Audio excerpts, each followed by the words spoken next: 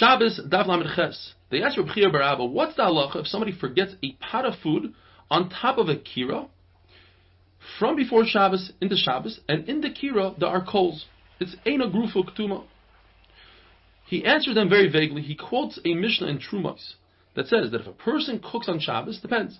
If it's on purpose, he cannot eat the food. If it's by accident, he could eat the food. And in our case, Reb Chia bar Abba says that a person forgot. There's no difference between accident and on purpose.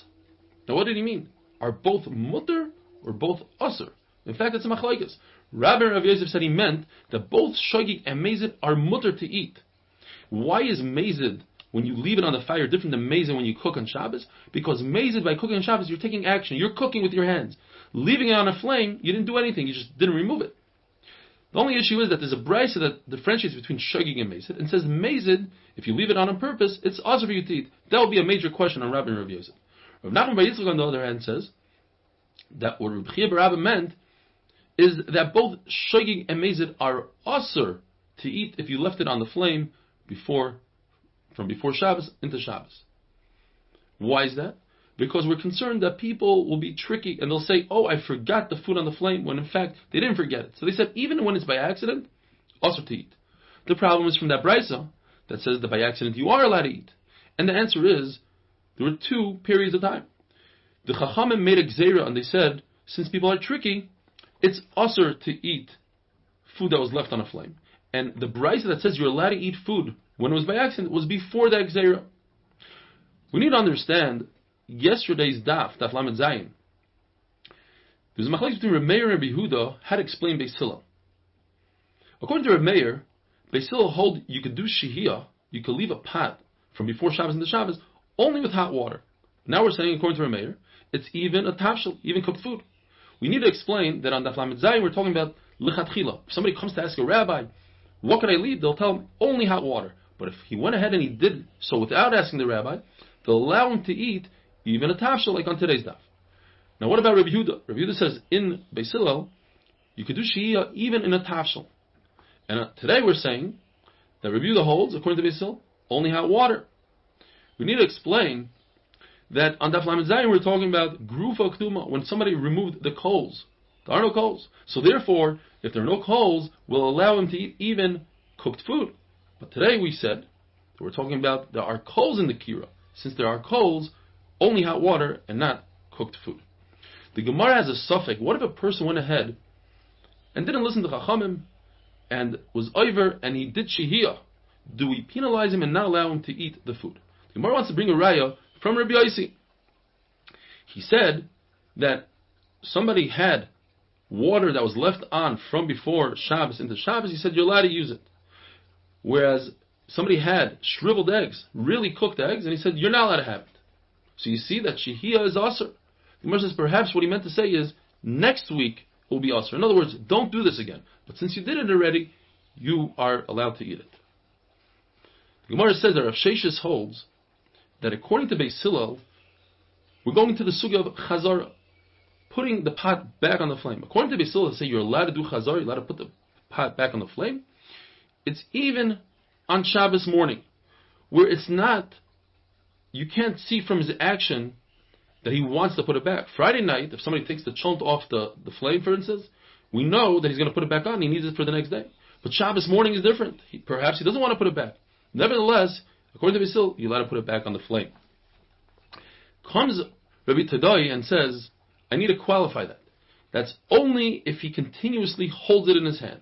But once he puts it on the ground, it's asur to put it back on the flame. Says Rabbi Yochanan, I disagree. Even if you put the pot on the ground, you could put it back on the flame.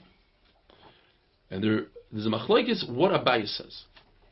According to one lashon, Abaye says you need two conditions. You need to be holding it in your hands, and you need to think in your mind that you're going to put it back on the flame.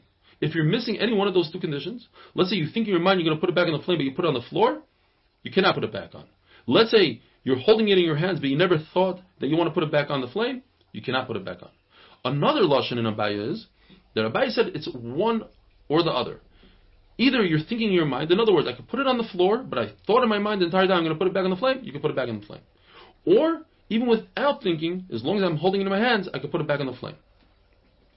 The Gemara remains in a suffix, in a teiku, in these following questions. What happens if he didn't put it on the floor? The Gemara mentions floor. What if he put it on a table, on a bed? What if he hung it on a stick? Is that considered as if he's holding it in his hands? Another question the Gemara asks, what happens if he takes something off the flame and he pours it into another pot? Does that restart the whole thing and say that you're not allowed to put the pot back on the flame or not? Teiku. The Mishnah talks about a tanur. Until now we're talking about a kira that has two flames. A tanur is narrow on the top, and therefore it traps the heat in a lot more than a kira. It's much hotter. The Mishnah says that whereas a kira, if you use kashu gvava, straw, and the bottom of the straw, that's nothing. It's not a problem. You could put a pot on top. When it comes to a tanur, you cannot, because it has so much heat. It has the same halacha as real fuel. Rav Yosef says that with a tanur, I could place food up against the wall of a tanur. I can't put the food inside the tanur or on top, but I could put it on the side. Abaya argues and says tanur is so extreme, the heat is so strong, that you're not allowed to even put the food on the side of the tanur. And in fact, there's a brisa that says exactly what Abaya says, that it's usher to be soymach on a tanur. A kubach. It's in between a kira and a tanur. It's just like a kira, but only has one flame. It's large enough for one pot. So it's hotter than a kira. It retains the heat more than a kira, but less than a tanur. And therefore, if you use straw as the fuel, you're allowed to put a pot on top and inside. But if you use real fuel, like wood, or the leftover olives, their pits, it's also to use. The halacha is always in Tumah, if you take a kli and you break it, it becomes tar.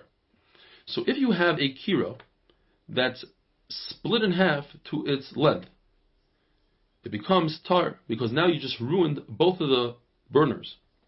But if you split it to its width, you just created two burners instead of one large kira, and therefore it remains tameh.